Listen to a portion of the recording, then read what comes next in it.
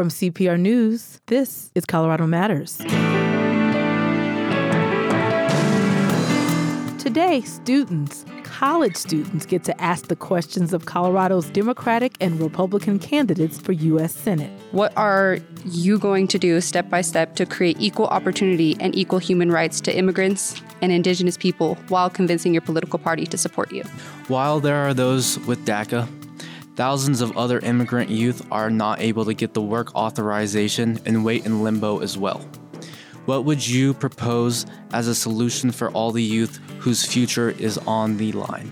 Setting aside DACA from the broken immigration system we constantly put forward to fix, why has this solution for DACA and a solution, say, for my legal status not been set aside from the whole immigration system?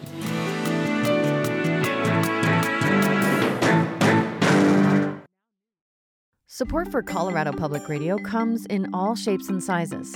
You might give monthly as an Evergreen member or contribute during fund drives. Maybe you donated your car or gave a gift of stock. For all the ways you support CPR, thank you so much. Your generosity is deeply appreciated. Thank you for bringing trustworthy news and timeless music to listeners across Colorado. Explore all the ways to give at CPR.org. Click on Support CPR. This is Colorado Matters from CPR News and KRCC. I'm Chandra Thomas Whitfield. Too often, conversations about election issues don't include the voices of young people. Today, we hear from college students who had the opportunity to question Colorado's U.S. Senate candidates directly and in person. I recently hosted student panels at Metropolitan State University of Denver through a special project known as the Solution Studio. The students asked questions of Democratic incumbent Michael Bennet and first-time candidate Republican Joe O'Dea. Topics included affordable housing, homelessness, and immigration. The candidates met with each panel of students separately on the campus in a timed question and answer format. In today's show, we shared the discussion about immigration. As the moderator, I kick things off with Joe O'Dea. Americans know our immigration system is in dire need of meaningful reform. How will you get Congress to finally pass comprehensive immigration reform, and what would be the major components of this plan? Well, to start with, my wife's family immigrated here in the 40s. She's a Mexican immigrant from her grandparents came over. He was working for the railroad here. And so this issue is very personal to me. At the same time, I have a company that employs 80% Hispanics and has for years. Two of my partners grew up at our company. They were there for 21, 22 years. They started as laborers, went through the trades just as I did. And they have advanced to the place where they're now general and superintendents, and they're actually running my company so I can run for office, by the way. And they're helping me with that. They're full partners of mine. This immigration system has to get solved. I would attack it with about a 4-point plan. First off, we've got to secure our border. We can't have people just coming across willy-nilly. We can't let the cartels control our border. We can't have human trafficking. We can't have fentanyl coming across here at record paces that's killing good young Americans. And we also need to make sure that we know who's crossing the border. It's a humanitarian crisis. We need to recognize that right now, and we need to solve it.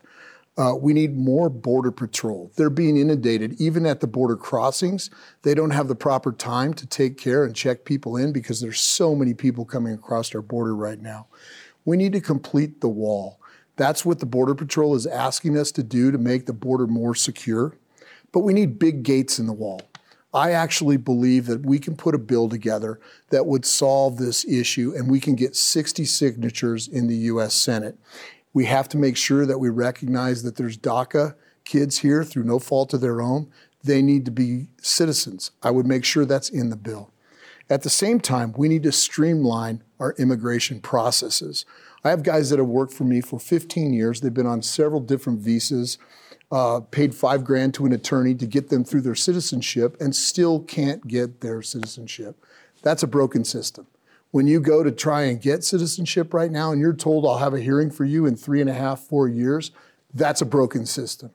We need to look at the numbers that we need to come across here legally. We need to review that. For those that are already here illegally, we need to put a process in place. They need to get in line so that they can get their legal status here to go to work. We need a comprehensive plan, but we also need to look at our temporary visas. H-2B, those temporary visas are grossly undermanned right now. If you talk to farmers, if you talk to landscapers, if you talk to people in the hotel retail business, they need way more people. There's plenty of jobs available. To me, there's an area where if we bolstered the numbers of H-2B so people could come here legally, pay taxes, be part of a great society, now we begin to solve this issue. Michael Bennet ran on this issue back in 2010. He said he would solve it. It is not solved.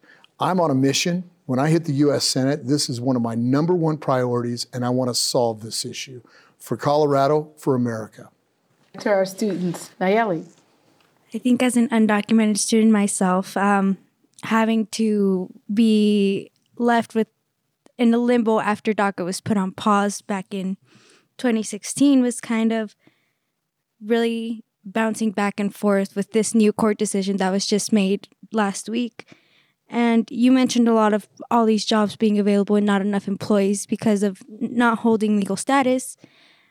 I think what really drives Dreamers to keep doing the work and building the economy in the U.S. is having that legal status, and having that being bounced back and forth is kind of worrying. And knowing that Judge Hannon might end up saying, I don't agree with the new court laws, how would you put into place this legal path like you were mentioning, not just to citizenship, because maybe that's not what everyone else wants, maybe just holding that legal status to work and fill these job openings with the knowledge that all these people have? I think it starts with a comprehensive program. The reason this has failed so many times in Congress is because we've tried to segregate issues and solve one issue, then we're going to solve the next issue, then we're going to solve the next one. We need a comprehensive program that does all of it at one time. That's the only way you can get 60 votes in the U.S. Senate, is to put something comprehensive on that we can get some good Democrats to come across the aisle with some good Republicans to solve this issue. I'm a master at that. I've been doing that for the last 35 years of my career. Our business is here in Denver. I'm a contractor, but I've had to deal with tons and tons of municipalities. And guess what? If you're working in Denver, you get to talk to a few Democrats every once in a while. I've been able, through my experience, to bring teams together of people that want to solve an issue. I'm going to use that skill set to solve this issue. I'm excited about it. It'll be one of the very first bills that I run. Naomi. Thank you for your comments. I greatly appreciate those. I would like to state that America was built off immigration. Yet we treat immigrants as unworthy of human rights and equal opportunity, and the same treatment is aimed at Indigenous people as well, regardless of the fact that they were the original stewards of this land. Now, with this next question, I greatly appreciate how you've been answering questions, but I don't want this to be opinionated. I would prefer a step-by-step or, as you said, 4-point plan option idea, if you could present it in that way. What are you going to do step-by-step to create equal opportunity and equal human rights to immigrants and Indigenous people while convincing your political party to support you? Well, I'll try my best. That's a lot of pressure, though. I think it starts with respect. That's a key word in my growth as a young student. I went through a Catholic school as a young kid, and one thing that we learned was the word respect. And if you don't treat others the way you want to be treated, then how can you expect them to respect you? Sorry, tongue twister. But I really believe in that thought. And so we have to balance policy with equality.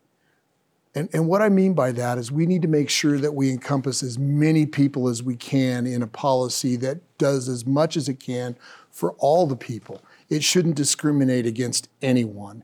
And so I've been a big proponent of that, is making sure we are inclusive. At my company, you get graded on your character, you get graded on your work, you get graded on your ability to respect others. And if you're a good person, you advance at my company. I live and die by that. That's the one thing that I think is really important. We shouldn't be judging people about their religious beliefs, about their gender, about any of that stuff. That's all their own opinion. That's not something that, as a business, I should be judging people. And I want to advance people that want to work hard. That's the one criteria I have. And so I think if you take that criteria to the U.S. Senate and you look at bills that way to make sure that it's supportive of people, despite anything else, it's going to be good for Colorado. All right, Gabe.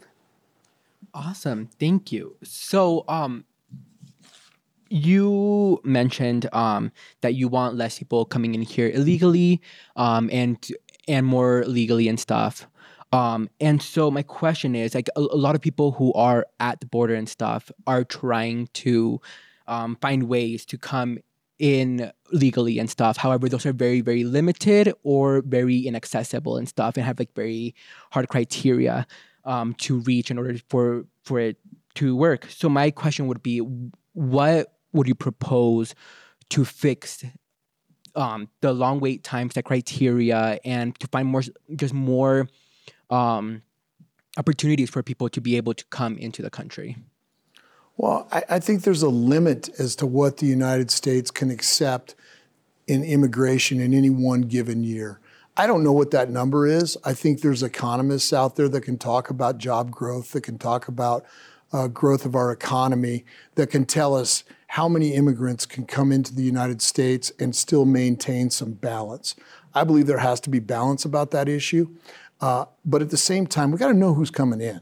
We can't have a situation where we have people coming across illegally that we don't know who they are, where they've been.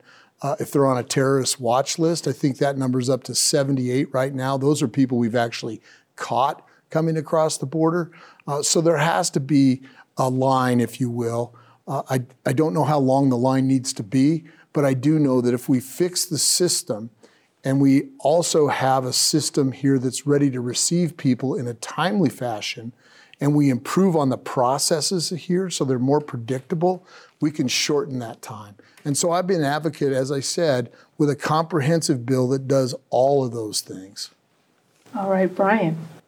As I was listening to some of your solution, some of the biggest concern of mine is the fact that we have states that actually have gone around with the immigration laws and actually have violated human rights. And to us, it's like, we don't do that. We already verified who they are and whatnot, and we're just sending them to the right place with the right resources for them. And those states are now sending them to other states to say, hey, we have this problem. And it's not ours anymore, it's yours. And that's our concern, because now, Colorado is very purple. We're now kind of in battle ready for those human trafficking from states that literally violated human rights. And how are we going to be able to hold those states accountable at a federal level versus a state level? I think we miss the point when we start to talk about individual states. This is a national crisis. The border is a national border. And when people come across the border and they inundate towns, El Paso County had 6,000 come into their town in the last month. They've inundated their medical systems. They've inundated their education systems. They've just overwhelmed them.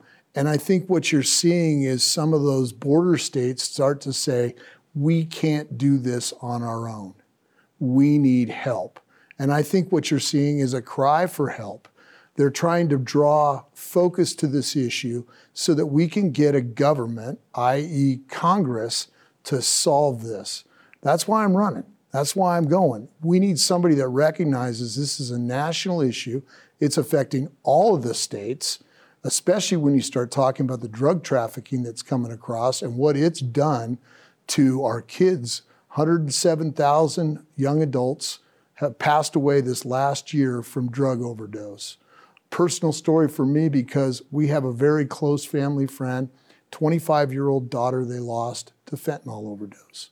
We've got to do better at our border. And I believe that these governors are trying to draw attention to this so we can solve it nationally. That's why I'm running. That's why you need to vote for me on November 8th, because I'm going to go solve this issue. I kind of want to touch back on how you were talking about just kind of updating immigration laws that are currently in place for people that withhold visas or trying to get a visa that are already in the United States. Just because I feel like, for my part at least, if my sister would have sponsored me, I would have had to leave the U.S. and have a wait time about 20 years. So that's pretty much all the time that I've lived in the U.S. So I really want to ask, how would you independently try to make those updates to the outdated immigration system that we have going back so many years? Well, we got to start over. I mean, a policy that's going to force you to go home for 20 years so you can come back here doesn't make any sense to me at all. And so that's how I come at this. We've got to look at the policies that are in place right now, figure out which ones we need to toss out that just are not working, and then get down to brass tacks and say, okay, how can we make an immigration system function that's fair, that's predictable, that's short term, so we don't have to have people waiting 15, 20 years. That's not acceptable. And it's predictable. That way people that come here to the United States know this is the system. I need to sign up for it. It's equitable. I can get treated fairly, and I can get into the United States and be a producing citizen that pays taxes and has a great life and has that American dream that my wife and I have had in front of us that all immigrants should have. And so there's a whole lot of work to do. Awesome. So I really appreciate how you did that kind of in a bullet point form for me. I really like that answer that you gave me. My follow-up question, I think, is going to be more around, like, you mentioned respect, and how I think that I greatly, greatly agree with you that it's a matter of respect and recognition.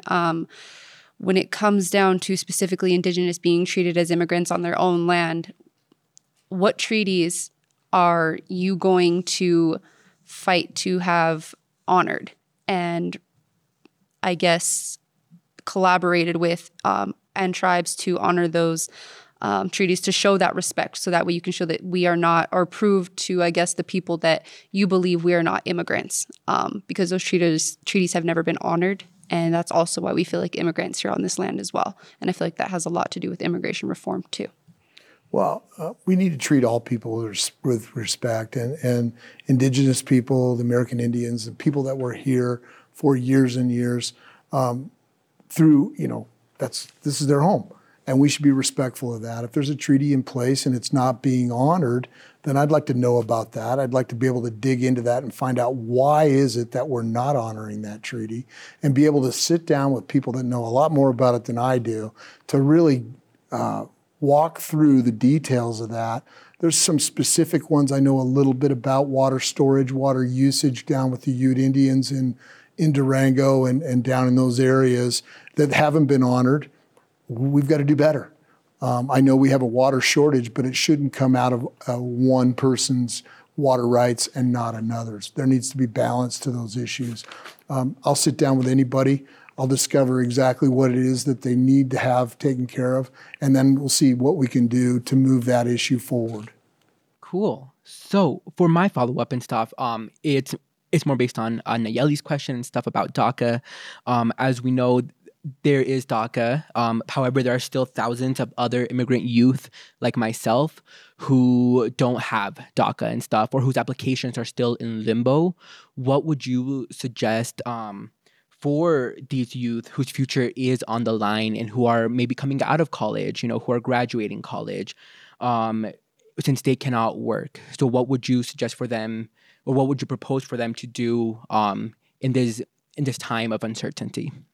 Well, again, I'll go back to my answer that I gave earlier. We need comprehensive reform. As you guys have pointed out, there's all kinds of issues, starting with the border that's not safe, and then you go through DACA, then you go through people that are here undocumented that aren't part of DACA, and then you go through a system that doesn't allow people to come here and be predictable on how they get here. This whole system needs to be revamped. And I'd be an advocate for sitting down with a bipartisan committee at the U.S. Senate where we say, okay, let's fundamentally fix this. Let's fix it now.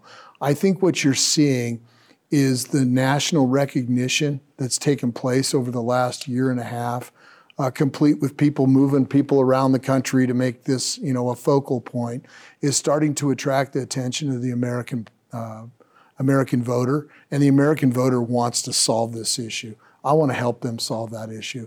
And so I would be an advocate for sitting down and making sure that we have a comprehensive program that solves all of it. That's how you get good, balanced bills that get through the U.S. Senate. You got to remember, you got to have 60 votes. So if all or none never ends up working too well. So I'll be an advocate for that. I would like to pass my follow-ups to my co-panelists. You actually brought up a great point of making your vote count for us, since personally I am not able to vote as I'm not a U.S. citizen, but would you be able to write or be up for writing a letter to hold a vote with Congress once you go into office, since you wouldn't go into office till January? Since DACA is at a limbo with Judge Hannon, would you be able to hold the vote with Congress on trying to make a review together and not have such a judgmented, clouded decision being brought to the table? Well, I guarantee when I get to Congress, we're going to make this an issue, and we're going to take it up with the entire Congress. That was Republican U.S. Senate candidate Joe O'Dea answering questions from students at MSU Denver. After the break, we hear them question Democrat Michael Bennet. This is Colorado Matters from CPR News and KRCC. Colorado voters have lots of decisions to make this November. Who will head the state as governor? Who will represent us in the U.S. House and Senate? And the ballot also has questions on everything from psychedelics to school lunches. Follow CPR's in-depth election coverage from our public affairs team, stories and conversations from around the state and from Washington, D.C. Listen every day to CPR News, and for even more coverage, come to CPR.org. This is Colorado Matters from CPR News and KRCC. I'm Chandra Thomas Whitfield. A panel of students from Metropolitan State University in Denver recently had the opportunity to question Colorado's two U.S. Senate candidates in person. Before the break, we heard what Republican Joe O'Dea had to say about immigration. Now the students asked the same questions of Democratic incumbent Michael Bennet. Once again, I served as the moderator of their conversations. Americans know our immigration system is in need of meaningful reform. How will you get Congress to finally pass comprehensive immigration reform, and what would be the major components of this plan? And this is really a very personal issue for me. My mother is an immigrant to the United States, and my grandparents were immigrants to the United States. When they came here, they were Polish Jews who survived the Holocaust in Warsaw, and with an aunt, they were the only ones who survived. They went to Stockholm, Sweden for a year, and then they went to Mexico City for a year, and then they came to the United States, the only country in the world where they felt they could rebuild their shattered lives. And I've traveled the state widely, and I've yet to meet an immigrant who's got a stronger accent than my grandparents had. And I've never met more patriotic people than my grandparents were, not because they thought this country was perfect, far from it. They thought the country had a way of fixing its mistakes, and that they could be part of that from the moment they became citizens of this country. This is why I became part of the Gang of Eight in 2013 that wrote the comprehensive immigration bill that passed the Senate with 68 votes. And the components of that bill John McCain led the Republicans. I was one of the 4 Democrats. And I believe when we finally stop beating ourselves with, or creating these self-inflicted wounds that we're creating on immigration, the bill we pass is going to look a lot like what we passed in 2013, a pathway to citizenship for the 11 million people that are here, the most progressive DREAM Act that had ever been conceived of, much less passed on the floor of the Senate. All the visa issues, the agriculture issues, all the stuff that's so unpredictable for business and for people that want to work here, we need to deal with that. And we did deal with that in that bill. And we had $40 billion of border security in that bill so the American people would know that we had a secure and humane border. That's what we have to get back to. Tragically, that bill never got a vote in the House of Representatives. We passed it out of the Senate, as I said, never got a vote in the House because the Tea Party, the so-called Freedom Caucus, just exercised a veto. And it's my own belief that if we had passed that bill and had been signed, that Donald Trump would never have been elected president of the United States. So I consider that an American tragedy that we haven't gotten it done. And people need to understand how important immigration is to this country. If you look at the history of our country economically, every single year, on average, we grow 3% a year. We go up, we go down, but on average, it's 3%. 2% of that is organic, 1% of that is immigration. So fully a third of the economic growth in this country is due to immigration. And when you think about the nature of the competition that we face right now with Beijing, just to pick one place, our economic self-interest means that we have to deal with this. And I'm continuing to work with Republicans to see if we can get any of them to pursue any aspects of immigration reform. Most recently with a friend named Mike Crapo from Idaho on the agriculture provisions that I wrote in 2013, and the Farm Workers Union asked me to carry it for Democrats and find a Republican, which I was able to do, but I haven't been able to find another one because they're frankly in a party where their last president was somebody who began his campaign by riding his escalator down Trump Tower and calling Mexicans rapists, and he went on to win the presidency. He went on to win his nomination, went on to win the presidency. And I hope very strongly that once this election is over with, we're going to be able to get back to the negotiating table and figure out how to address this very, very serious problem that we have. Let's go back to our student panelists. This time we'll start with Nayeli. As an undocumented student myself, I was left with little to no choice after DACA was put on hold. And even now with this new decision, that really leaves me to, again, no answer. And having to constantly depend on a system that would want me to leave 20 years to get a legal status without living in a place that I don't call home. With constant bills of immigration reform for all, like you mentioned, always being tossed out. Setting aside DACA from the broken immigration system we constantly put forward to fix, why has a solution for DACA and a solution, say, for my legal status not been set aside from the whole immigration system? Did you came here when you were 2, right? I did. I read that. Look, it hasn't up till now because there was a hope that we were going to be able to do this comprehensively, and the Dreamers were saying, don't do anything for us that you're not doing for our parents. That was that is what people were saying. I think that if we could pass a Dream Act today by itself, we should try to do that. And we'll see whether we have the opportunity to do that in a lame duck session. As you know, just what you just said, the court case makes it imperative that we get something done here. And that's why I think we should pass legislation that protects Dreamers. I also, when Barack Obama actually began the DREAM Act, I had my staff in Colorado go out across Colorado and sign people up for this, for the Dreamer program. So that's another reason this is personal for me, and I really hope we can pass a law.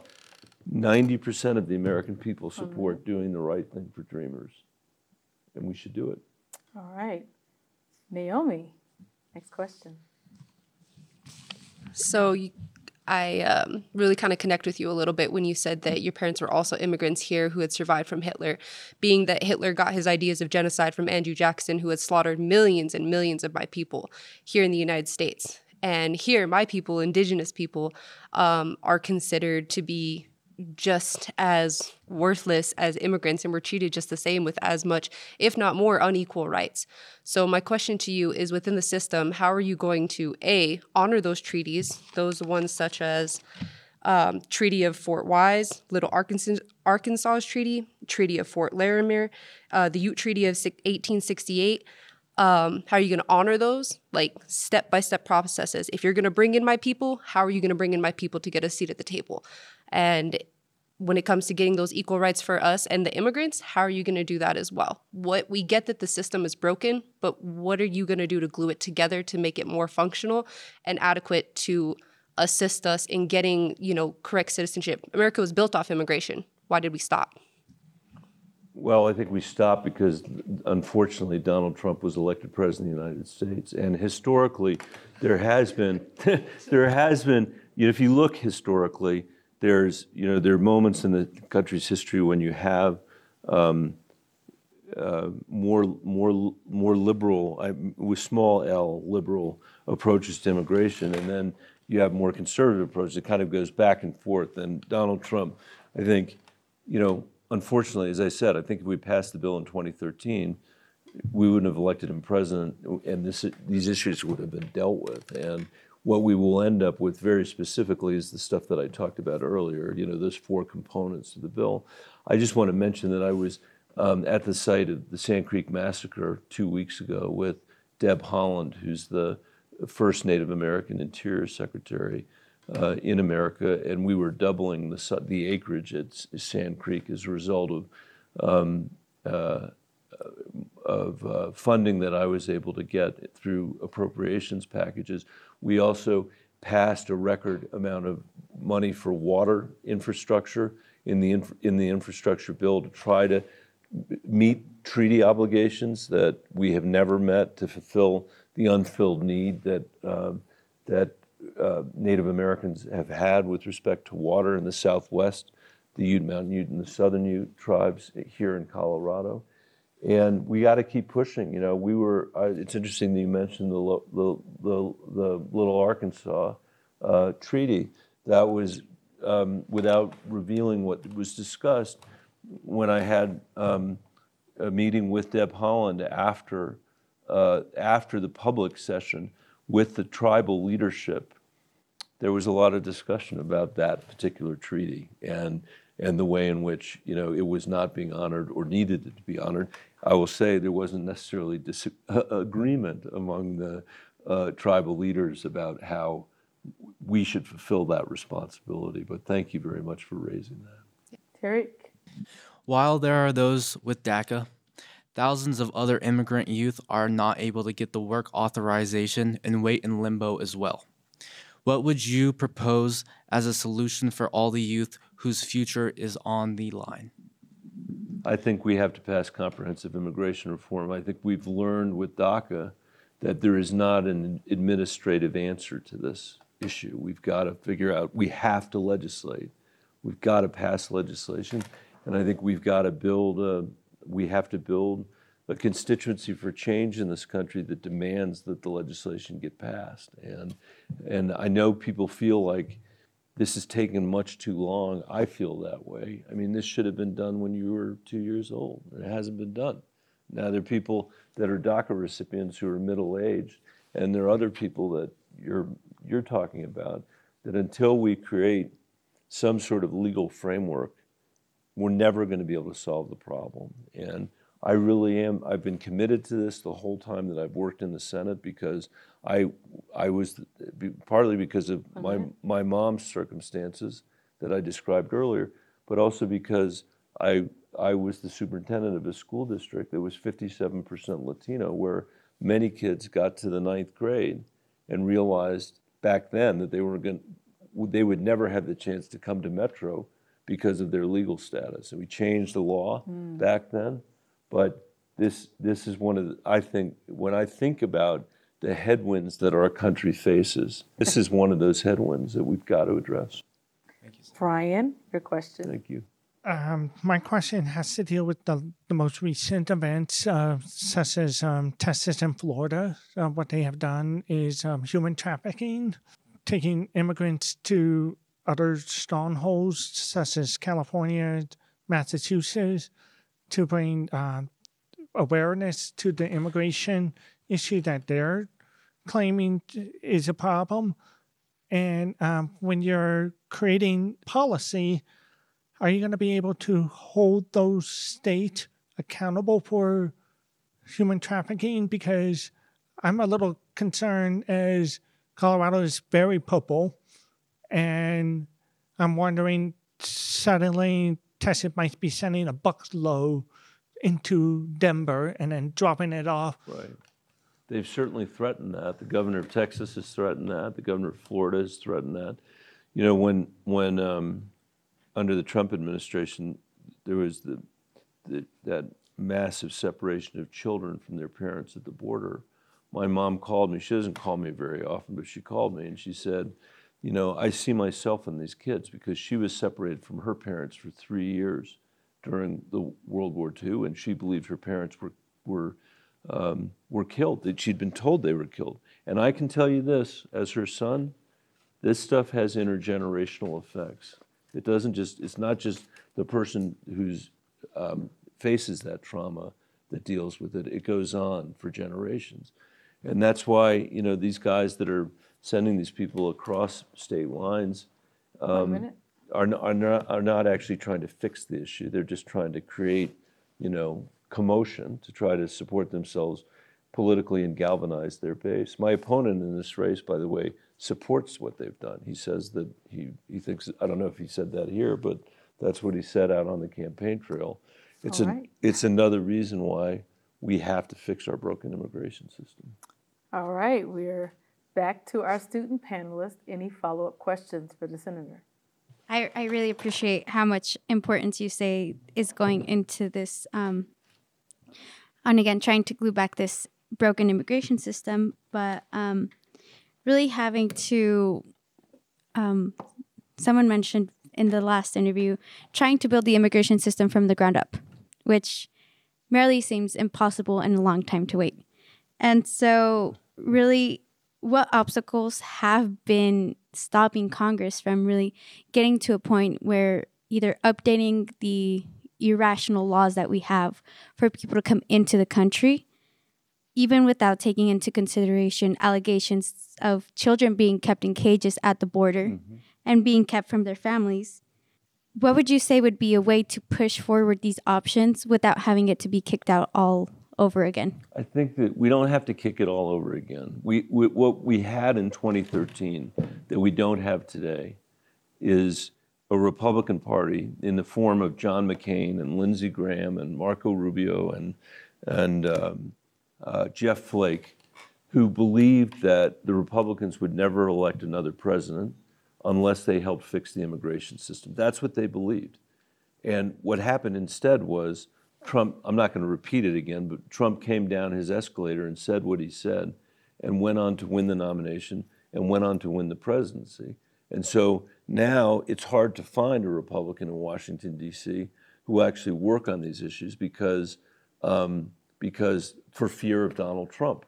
And I'm not excusing that. I'm just explaining why we are where we are. And we don't have to rip out our immigration system root and branch or start over. That's not what we have to do.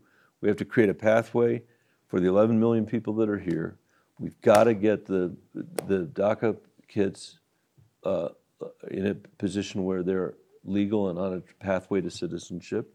We've got to straighten out all the other visa issues that make it so hard for people to go back and forth, you know, to their home country and come back to the United States and work, like in agriculture. And we've got to make sure the American people know that their border is secure and that the immigration policies in this nation at the border and elsewhere are humane. And that's what I've fought for the whole time that I'll be in the Senate, and that's what I'm going to continue to fight for. Any more follow-up questions from our student panel? Yes. Thank you for addressing how you are continuing to work to push through the treaties and honor them in the ways that they need to be, especially with Deb Haaland. However, I know that was a lot of content in my last question, but we didn't get to answer the part where the plan that you want to put in place in order to also, really honor those immigrants and equal rights, because they're here under all these circumstances, so they go through a lot of exploitive processes where they end up not being able to have great working conditions, like being sprayed with pesticides or overworked or sexually harassed, and they can't say anything because they'll get deported because somebody's going to call HR on them, And those are also indigenous people to this land, regardless what their society has taught them to be. They are still indigenous to this land as well, and that's very important to me, is honoring them. So what laws are you fighting for to push that they don't have to worry about getting deported, for reporting things like that, and for fighting for a safe, healthy working environment? Yeah, I mean, that's it. To be very specific, the Farm Work Modernization Act is the name of the law that passed the House of Representatives. We are negotiating things like pay,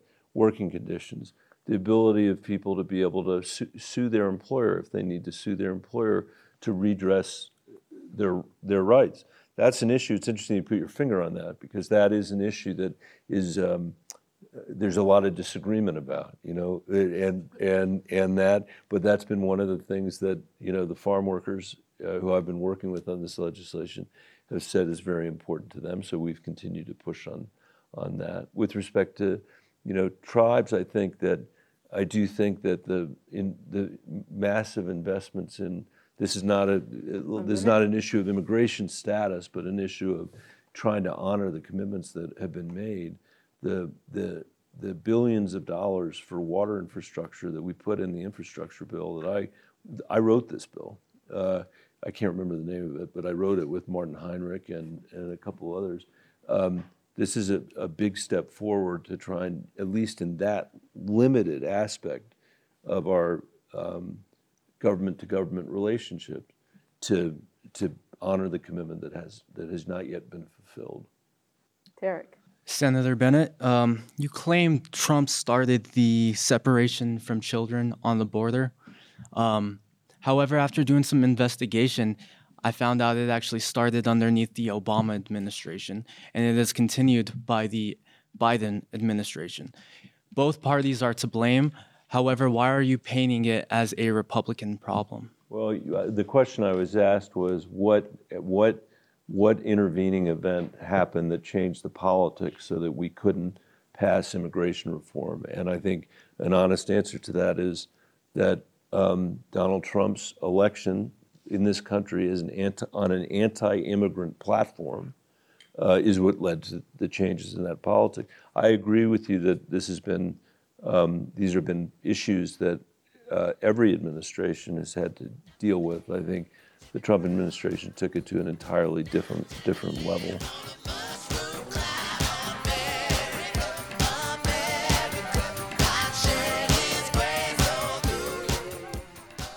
That was Democratic incumbent U.S. Senator Michael Bennet, who's running for re-election. Earlier, we heard from Republican Joe O'Dea. Both candidates answered questions from a panel of students from Metropolitan State University of Denver. They include Brian Bartholomew, a senior studying chemistry with a focus on education, Eric Elmcanter, a senior studying computer information systems with a focus on security, Naomi Hawkes, a senior biology major with a minor in geographic information systems, Nayeli Sanchez, a fourth-year student majoring in business management, and Gabe Trujillo, a first-generation college student pursuing a psychology degree with a minor in Spanish translations. The students also asked the candidates about affordable housing and people experiencing homelessness. We'll post links to the complete panel discussions in the Colorado Matters podcast later today at cpr.org. This is Colorado Matters from CPR News and KRCC.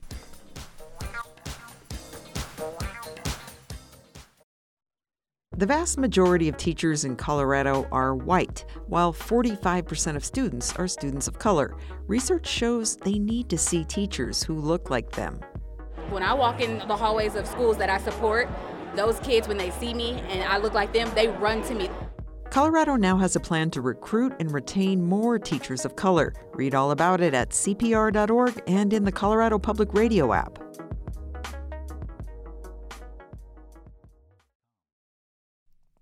This is Colorado Matters from CPR News and KRCC. I'm Chandra Thomas Whitfield. Former social workers say kids are slipping through the cracks in El Paso County. They say it's because of turnover in the Department of Human Services. As KRCC's Abigail Beckman reports, those who remain say they're suffering through massive work overload. Child welfare advocates say that in order to be effective, social workers serving children should have around 12 cases at a time. When Brittany Williams worked for El Paso County's Children, Youth, and Family Services, she says she had as many as 52. We're doing the opposite of what the research says that we should be doing, which is reducing caseloads for the best outcomes for children and families. There are other states who are doing it better than we are, and we're not looking at them. We're just turning a blind eye. Williams says she thought El Paso County was a place where she could make a difference. She quit in July of 2021 as a direct result of her caseload. She's among the more than 400 social workers who have left the agency over the past 6 years. Another former employee, whose name we're not using in order to protect her current job, quit this summer. I kind of felt like day-to-day was what fire needed to be put out first. So I had to kind of look and think which kid could make it another day or two and which one couldn't. Turnover has been a persistent problem at the DHS office, but last year it accelerated.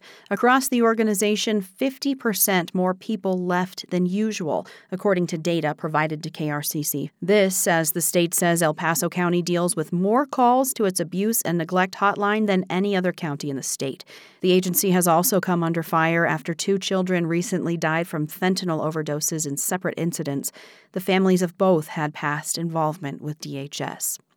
The agency is trying to offer more support, though. Truthfully, we're not scaring anyone out of here. That's Jason Lester with El Paso County DHS. He says recent job openings have come from people moving away or finding a similar position elsewhere. We're really wanting to get people the support that they need so they can stay, and we want people to stay as long as they can. Lester says there's a solution box for submitting ideas. They send out encouraging emails every week, and they offer flexibility in remote working. Starting in July, workers with a higher number of cases got an additional stipend. For some, though, that effort misses the mark. People can't do their work. They simply have to tell families there's no availability. That's a current DHS caseworker who has asked to remain anonymous for fear of retribution. They're on a wait list to get their caseworker. I've seen that happen where there's nobody to take them. El Paso County isn't unique. Human services departments across the country have historically been underfunded and under-resourced. That's according to Julie Collins with the Child Welfare League of America, which helps set best practice standards and does advocacy work. She says it's important to look beyond the average caseload to the agency as a whole. It might look like they're fairly reasonable, but what it doesn't take into account is maybe a quarter of positions are not filled, and another quarter of them are people on long-term sick leave because of the stress that they're under. Collins says the workload can cause what she calls emotional and moral injuries. Because they know they're not getting to do what needs to happen to help the families, to really know whether children are safe or to do the investigation the way that they need to. Pay is another factor in El Paso County. In neighboring Douglas County, the same job has a lighter caseload and the mid-range salary is several $1,000s higher. Caseworkers in Arapahoe and Fremont counties also have the opportunity to make more money. Chris Garvin is the Deputy Executive Director at El Paso County DHS. He says that as a government agency, the budget is tight. We don't have, a checkbook. We can just write checks all the time. We have to manage that allocation we get. And we're always advocating at the state and federal level to improve that. Garvin says it's important to tell the story behind the high turnover rates. You can't fault a CPS caseworker for wanting to go to a hospital job or to Fort Carson or to a school district job because they're more 8 to 5 and probably less crisis. And often they pay more than we are able to. In all, Garvin says they're continuing to fill open positions. He points to recognition from the state for meeting performance outcomes for the past 3 years. The threshold for the award is a 70% completion rate for all services provided. Last year, El Paso County hit 78.1%, making it one of the top 5 counties in the state. But for past and present caseworkers, those statistics don't make up for what's happening on the ground. Kids are going to slip through the cracks, and it's not the fault of the workers. They're doing the best that they can. She says there's just not enough staff to share the load. Abigail Beckman, KRCC News.